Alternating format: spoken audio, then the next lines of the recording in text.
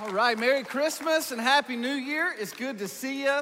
Today we're going to be finishing up the series we've been in the month of December called How to Christmas. And I hope that this Christmas has been one of, if not the best Christmas ever for you and for your family and your loved ones. I hope it's been blessed. I hope you've had a good time, laughs. I hope you got to start your fireplace, right? It's been chilly down here in Florida.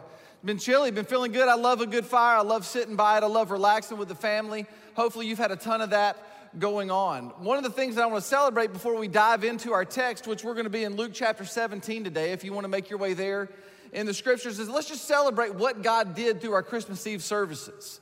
It was an incredible time. Hopefully you made it out to Christmas Eve service. We saw 50 people surrender their lives to the Lordship of Jesus Christ on Christmas Eve. It was awesome. We had people from 33 different states tune in and 9 different countries tune in to join us, the Church of 1122, on Christmas Eve. And so it was an incredible time. Thanks for praying. Thanks for being a part. We're going to dive into Luke chapter 17. Before we do, I want to share this quote with you that I think really sets up the context of what we're going to talk about today. And to finish the How to Christmas series, we're really just going to talk about attitude. And specifically, we're going to talk about the effect that gratefulness, having a thankful heart, has on our attitudes every day and sets our perspective for God to be able to do miracles in our lives. And one of my favorite quotes is from a great pastor named Charles Swindoll, and he said this many years ago. He said this: "The longer I live, the more I realize the impact of attitude on life. Attitude, to me, is more important than facts. It's more important than the past, the education, the money, than circumstances, than failure, than successes, than what other people think or say or do. It is more important than appearance, giftedness, or skill. It will make or break a company, a church, or a home. The remarkable thing is we have a choice every day regarding the attitude we will embrace for that day. We cannot change our past. We cannot change the fact that people will act in a certain way. We cannot change the inevitable. The only thing we can do is play on the one string we have, and that is our attitude. I am convinced that life is 10% what happens to me and 90% how I react to it. And so it is with you. We are in charge of our attitudes." So today we're going to talk about gratitude. We're going to talk about the impact, the compounding with interest impact that gratitude has on our homes, on our lives, on our relationships, on our coworkers. And we're going to do it via Jesus in Luke chapter 17. Luke 17, and then we're going to hop to Luke 18. This is a parable where Jesus really gets down at the heart of what it means to be thankful and to have gratitude for God and for all the things that God has done. Luke chapter 17, starting in verse 11, it says this: "On the way to Jerusalem, he, Jesus, was passing along between Samaria and Galilee. And as he entered a village, he was met by 10 lepers who stood at a distance." Now, we've all heard of leprosy. We know generally what it is, but in this day and time, leprosy was a nightmare. There was no cure for it. It created a situation where you were completely a social outcast. It was physically debilitating. It was actually a flesh-mutilating disease. You're welcome thinking about that this morning. It would eat your fingers off and your face and your feet. Your body parts would literally begin to fall off, and because of the way that it made people look and because of the reality that a lot of times it was contagious, they would cast people outside of society and make them live on the fringes or in the margins of society, which is where Jesus is. He's passing between Samaria and Galilee. This is very much like a borderland. It is a margin. And it's important to note that oftentimes the geography of where things happen in the Bible tells us a lot about the theology of what's going on. Right? Jesus often does his best work in the margins.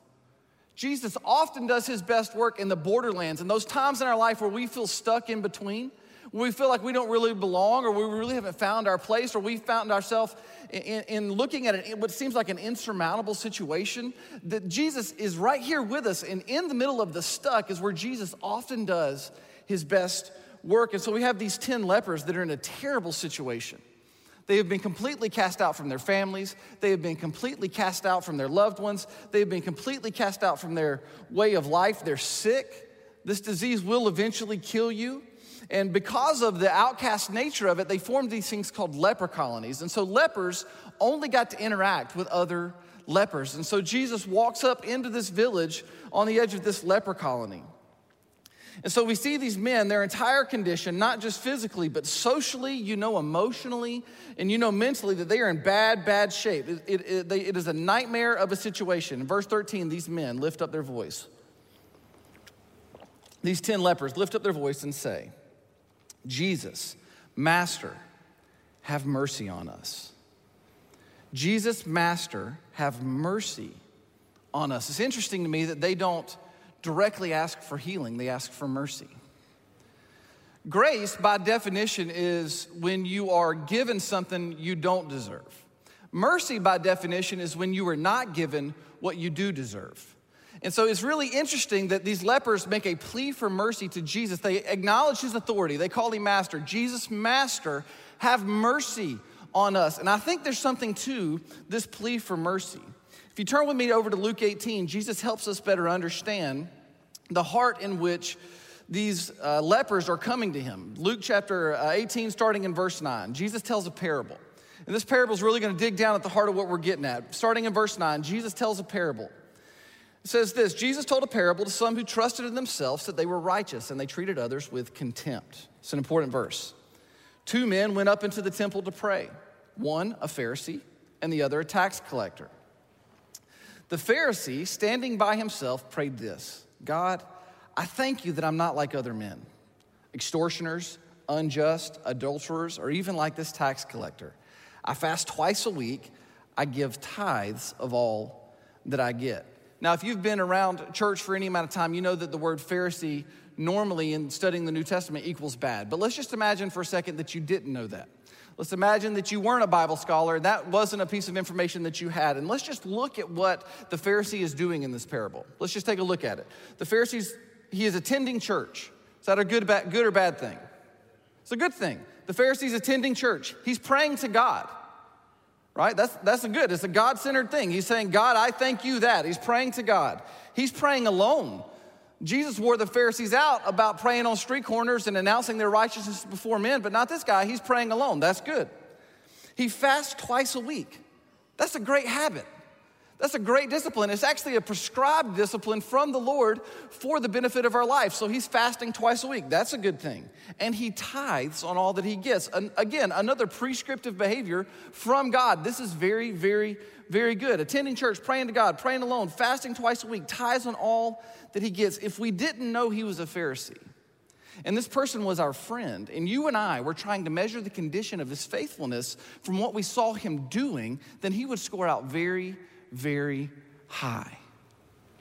But Jesus is looking at this, and in this parable, he's going, nah, he's missing it. He's missing it. And he compares him to the tax collector, and he says this, but the tax collector, standing far off, would not even lift up his eyes to heaven, but he beat his breast, saying, God, be merciful to me, a sinner. God, have mercy on me. And I tell you that this man went down to his house justified rather than the other. For everyone who exalts himself will be humbled, but the one who humbles himself will be exalted. Don't miss this. The parable of the tax collector and the Pharisee is not a parable about what words work in prayer. It's not a prayer lesson. It's a perspective lesson. It's Jesus giving us a lesson on attitude. It's not about the words we say. It's about the perspective at which we come. You see, the Pharisee comes to God with his list of good works. Here's all the boxes that I've checked. Here's all the things that I've done. Here, look, he looks around at culture around him. He surveys the landscape and he says, compared to all these people, I'm crushing it. He brings his good works, his merit, what he believes that he has earned in comparison to everybody else to God, and he says, God. And what's crazy Jedi mind trick is that he actually gives God a measure of credit for his self-righteousness. You think about that. Compared to the tax collector, you have the Pharisee saying, look at all I've done. I am better than this person. I am better than that person. The tax collector, he says this, however. He says, I have nothing. I have nothing. I bring nothing. I need you. I need you. As a parent, I have 2 little girls, 10 and 7. They're awesome. And as a pastor, one of my biggest worries and one of my biggest concerns is that I know it is possible for us in the West, specifically in America. It is possible for us to go through life, our entire lives, with little to no awareness of what it means to really need. I mean, is there anything that you need in your life, really, that you need that you don't have, or that you can't get on your own? I mean, with the accessibility, just in material terms, the accessibility of Amazon right now, there's literally nothing that I can't get to in 48 hours. If we need it at my house, we can get it on demand. This is one of the impacts that mission trips have on people, and I can't wait until we can start going back on mission trips again. Amen? Amen. And one of the impacts that you see mission trips have on people is that they travel around the world into a majority world context. They get outside of their North American bubble and they begin to interact with people who, from our perspective, looking at their lives, we would say, man, a lot of these people are facing insurmountable needs. That they are literally depending on God for everything, every day, and yet they're doing it with joy and with gratitude. Their hearts are filled with joy, their homes are filled with joy, their lives are filled with gratitude, their relationships are filled with gratitude in the face of what seems like insurmountable needs. The impact of these relationships with our brothers and sisters from different parts of the world, the change that it brings in our lives and our perspectives is simply undeniable. I know this, I believe, and I've seen it, and I've experienced it, that there is a one-to-one relationship between our awareness of how much we need God and how happy we are in God. There is a one-to-one relationship between our awareness of how much we need God and how happy we are in God. You see, in order to rightly be in relationship with God, we have to come to and live from a pointed awareness that we need Him. We need Him. We need His mercy. We need His forgiveness. We need His love. We need His fathering of us. We need His grace. We need His presence. We need Him. We need His freedom. We need His forgiveness. We need His acceptance and His unconditional and irresistible grace. We need God. And if we are to live thankful and we are to live grateful lives, we have to live from the place where we realize we need Him. And the good news of Jesus Christ is this, that by grace through faith, we have Him. By grace through faith, we have Him, and in Him we have all that we need. I heard it once said that Christianity is a crutch for the weak and needy. And I was in college when I heard this, and it was said as a criticism that Christianity is a crutch for the weak and the needy. And I immediately thought, yes. And amen, and so much more. It's not, the grace of God is not merely a crutch for the needy, it is life for the dead. It is sight to the blind. It turns the enemies of God into His family. It is cleansing for the sinner. It is healing for the leper. We need God and we need His grace. Amen, church? And so these lepers, like the tax collector, they say, God, have mercy on me, a sinner. When we find ourselves there, where we really realize how needy we are and how much we have been given in God, we're in a sacred place, and we're in a place where God will really start to do His work. Verse 14 of Luke 17, back to the 10 lepers. They cry out, Jesus, have mercy on us. And when Jesus saw them, let me just say this to you today. I don't know what the holidays have been like for you, but maybe they've been tough. Maybe you felt isolated. Maybe you felt alone. Maybe you felt outcast. Maybe there's broken relationships that have stacked up. I don't know the situation, but I know this. Whatever you're going through, Jesus, He sees you. His eyes are on you. His love is set on you. He sees you. Just like He sees these people, He sees you. When Jesus saw them, He said to them, go and show yourselves to the priest, period. And as they went, they were cleansed. Now, it was a standard practice in this time that if you were healed of a disease, you would go and present yourself to the priest, and the priest would kind of give you the stamp of approval, and then you could make your way back into working society. And so Jesus says, go see the priest, and as you start walking, you will be healed. And so all 10 of them start to walk. All 10 of them listen to the master's voice. They say, have mercy on us. Jesus sees them. Jesus says, go to the priest, show yourself to him, and you will be cleansed. And so they all take off, believing what he has said, and they head toward the priest. Verse 15, so all of them are going toward the priest to be healed. And verse 15, then one of them, when he saw that he was healed, turned back, praising God with a loud voice. Don't miss this. 10 were completely healed from disease. They could live life. They were accepted again. They were literally given a new lease on life. All 10 of them were healed, but only one returned to say thanks. Only one chose to be appreciative. All 10 of them had a level of faith. They stepped out on Jesus' word. They trusted him, at least some. All 10 had a level of faith because they went to see the priest, but only one had gratitude. All were healed. One was grateful. You see, having faith in God is not the same thing as being grateful to God. You can believe and not be grateful. We're all on a pendulum. Pastor Joby teaches us this all the time, that every day we're on a pendulum swinging back and forth between entitlement and gratitude. Entitlement focuses on me, mine, and more. Gratitude sees everything in life as a gift, and because it sees everything in life as a gift, it is able to enjoy it. When it's a gift, you can enjoy it more than if you felt like you earned it, then you got to figure out how to try to keep it. So all day we're on this pendulum between entitlement and gratitude. Gratitude recognizes all of life as a gift and is able to enjoy it. So the grateful one who has thanksgiving in his heart, verse 16, and the Samaritan came back and he fell on his face at Jesus' feet, giving him thanks. See, here's the thing about gratitude.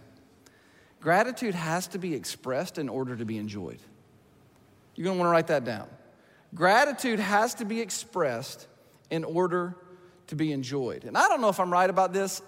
I've been wrong about many things in my life. I may be wrong, but as I was thinking through this, I think that it's possible that unexpressed gratitude is selfish. That unexpressed gratitude is selfish. I mean, if you have gratitude in your life, but you don't share it, then is it gratitude? Because ultimately, you just have this feeling of, I feel good about this thing, or I feel grateful for this thing, but I'm gonna keep that all to myself. And so that gratitude terminates on you versus being shared and being enjoyed and being experienced in and through our relationships. I don't know if I'm right. You can think about that and you can email me. There's two practical ways I know to express gratitude that I've been able to experience it in my life. Two practical ways. Number one is generosity. Certainly generosity to the Lord, bringing back to God our first and our best through tithes and offerings, believing that God has done great things for us and in us and through us through the cross of Jesus Christ, and responding to that good news with our life by bringing back to him the gifts that he has so freely shared with us. Absolutely. Just this week, my wife and I were able to fulfill our pledge, the pledge we felt like God led us to make to the One Initiative. And as we were doing it, we needed to give X amount of money to fulfill the pledge we made, and we were able to give Y amount of money. And in this short interchange where we were talking about it, we were able to laugh together and to giggle. I don't know what other word you say it. I feel like a grown man up here saying the word giggle, but that's what we did. We had like a moment where we just giggled because there was a time where we were like really worried and stressed and, God, are you gonna come through and are you gonna be able to do this? But at the end of it, seeing God's faithfulness through it in our lives and in and through this church, we were able to have this moment where sheer unadulterated gratitude was in our hearts for the fact that God would allow us to be a part of what he's done. We were just grateful for it. We were just grateful for it. So generosity, absolutely. But also words. Generosity is one way to express gratitude. Another is words. When it comes to God, whether it be generosity or words, you can apply this to any relationship, but specifically in the context of our relationship with God, I have experienced three types of gratitude in my relationship with God. And they're all right, and they're all fitting, and they all are appropriate at different times. But the three different types of gratitude I've experienced is kind of like a good, better, best situation in regards to the like satisfying joy that it produces down in your soul. And the first type of gratitude that I've experienced in my relationship with God is to be grateful for his blessings, to be thankful for his gift. There's nothing wrong with looking around at your life. You should do it often. Look around at your life and say, God, thank you for this. Whatever the situation is, and I'm not saying there's not things in our lives that aren't hard. Of course there are. There are things in our life that are hard, but all of us have things to be grateful for, gifts that God has given us to be thankful for. So to be grateful for his blessings, that's to be thankful for the gift. Number two, to be grateful for his act of blessing. God doesn't owe us anything, amen? He doesn't owe us a thing, but the fact that he would be benevolent toward us, the fact that he would extend his hand out to us, the fact that he would draw near to us, that he would lean into us, that he would make himself available to us, that he would lavish his love on us, that he would very practically meet and supply all of our needs. The act of his blessing, we should be grateful for him stepping toward us in any and every way. So we're thankful for the gifts. We're thankful that he is benevolent toward us. And then finally, and I believe that this is where the deepest, most satisfying joy can be found for the believer, is to be grateful to God for God. Is to be grateful to God for God, to be grateful for him as the blessing. Let me ask you this. What is the most important gift that God has ever given you? What's the most significant gift that God has ever given you? Be careful, there is a right answer. The most significant gift that God has ever given you is himself. He is the greatest gift that he could ever give us. And he has fully and wholly given himself to us through Jesus Christ. Amen? Amen. We should never forget this, that gifts, as good as they are, praise God, blessings, even miracles, the healings, the salvation. There's only one miracle that lasts for all of eternity, and that is our salvation. But gifts, blessings, and miracles, these are all just a means. They are a means, a fantastic means to a glorious point. The point is the glory of God.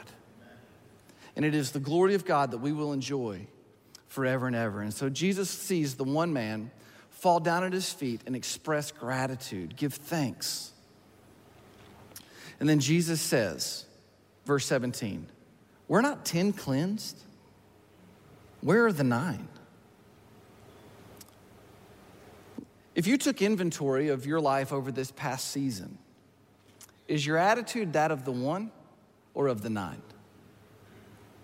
If you just looked around at your relationships and you looked around and you dug through your prayers even, you looked through the closets of your life, would your attitude be that of the 9 or that of the 1? Jesus says, we're not 10 cleansed, where are the 9? In verse 18, was no one found to return and give praise to God except this foreigner? And he said to him, rise and go your way, your faith has made you well. I want to give you a few encouragements as we wrap up our time and we head toward communion, which is how we're going to end our service.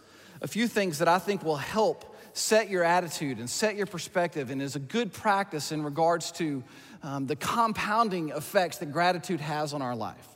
One is something that Pastor Joby encourages us to do every year, which is to write out a gratitude list. He didn't do it in 2020. I don't think he did it in 2020, so I'm taking his thing, making it my thing. Now it's your thing, all right? Number one, ways to practically grow gratitude in your heart. Write out a gratitude list. The way this works is that for every year you've been alive, you write down one thing that you're grateful for.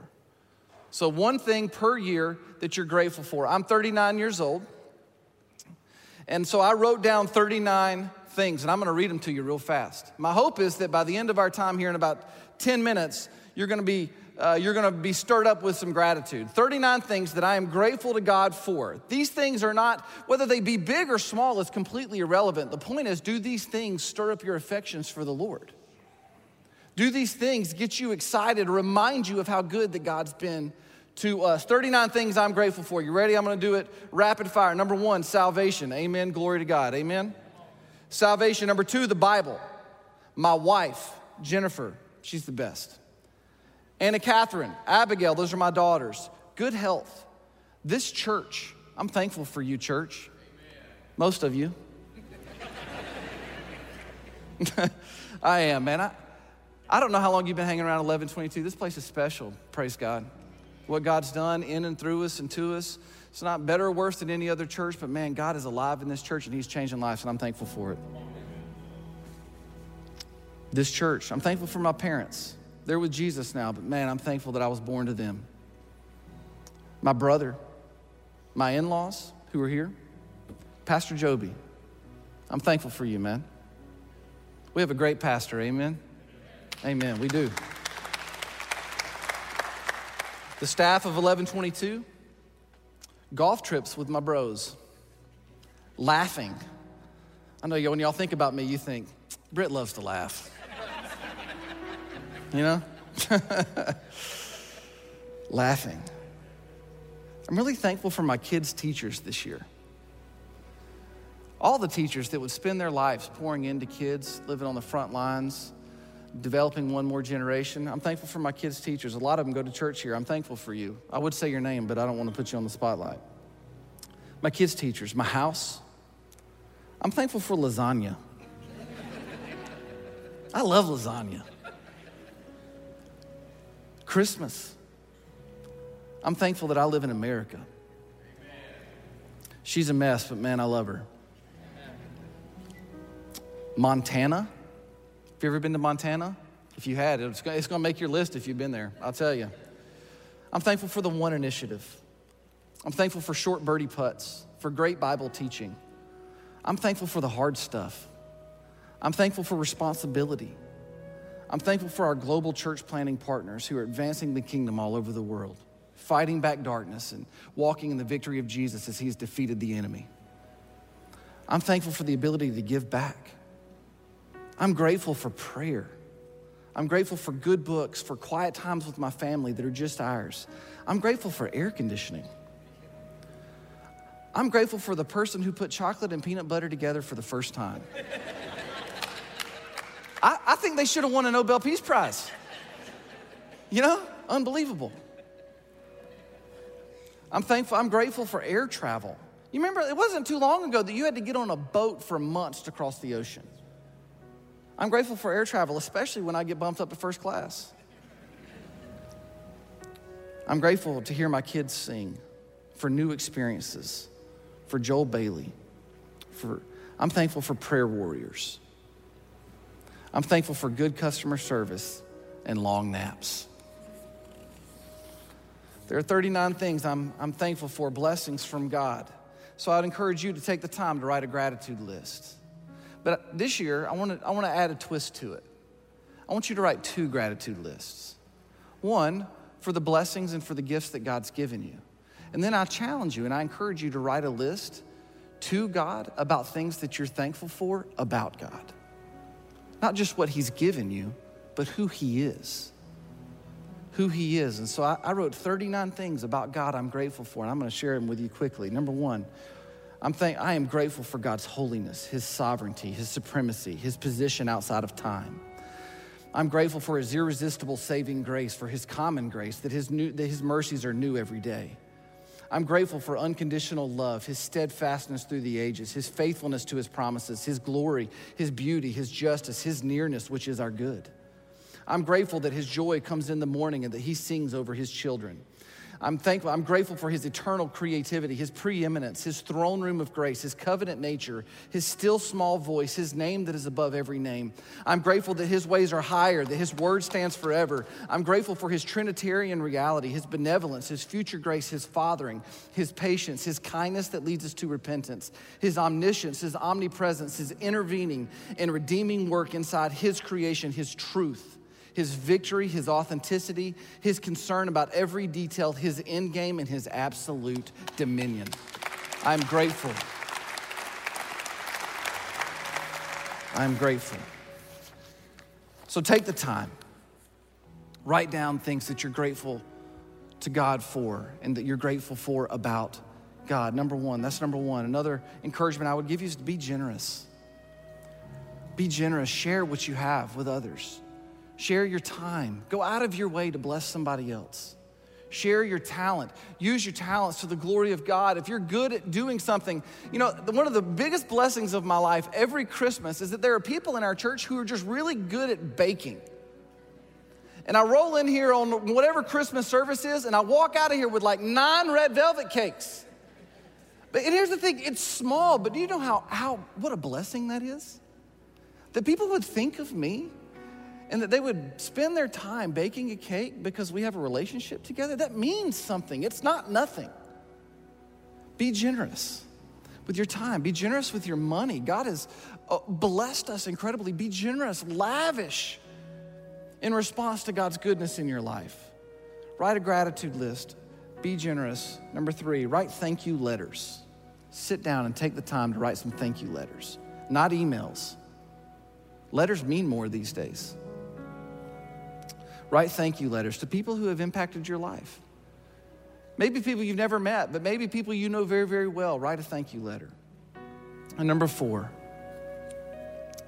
remember. Sit quietly, take time, and remember who healed you. The 10 lepers, the 9 walked away, and they went on with whatever their life was going to look like. One came back, and he said, "You healed me. You changed me. You met me here at my deepest point of need, and you have changed everything about me. Thank you." Remember who healed you. If you will, grab your communion pack. We're going to remember together. We're going to remember together. These communion packs are a little tricky, and so little instructions first. On the very, very top, there is a clear plastic layer. You want to peel that one back to get to the bread. And then the second layer, we'll get to the juice. Communion is a gift that God, Jesus, gave to his church right before he went to pay for our sins on the cross of Calvary. He sat down with his closest friends and he had a meal. It was the Passover meal. And if you remember, Passover is a significant time in the history of Israel where they were living inside the slavery under Pharaoh's rule. They were being oppressed by a tyrant. They were being abused and mistreated. And God came and intervened on behalf of the nation of Israel through Moses, and he set them free. And one of the ways that he did this was through the Passover, where God told the nation of Israel to paint the doorpost of their house with the blood of the Lamb. We know that this is a foreshadowing of Jesus who was to come. Paint the doorpost of your home with the blood of the Lamb. And if your doorpost is painted with the blood of the Lamb, then the angel will pass over your home and your firstborn will live. If not, then the firstborn will die. And through that intervention is how Pharaoh ended up setting God's people free. And every year, the nation of Israel, they celebrate the Passover. And at this table, at this very familiar place, and this very common meal with his closest of allies, Jesus sits down and he begins to take their eyes from looking back at what God has done, and he begins to turn their eyes toward what God is going to do. And he picks up a piece of bread, and he said, this bread is symbolic of my body, and my body is going to be broken for you, that by the stripes across my back, you will be healed. That I am going to do a thing that is going to once and for all be the final bloodshed. It'll be the final sacrifice. It will be finished. Every time you take the bread, remember that my body was broken for you. Let's take the bread and let's eat it together.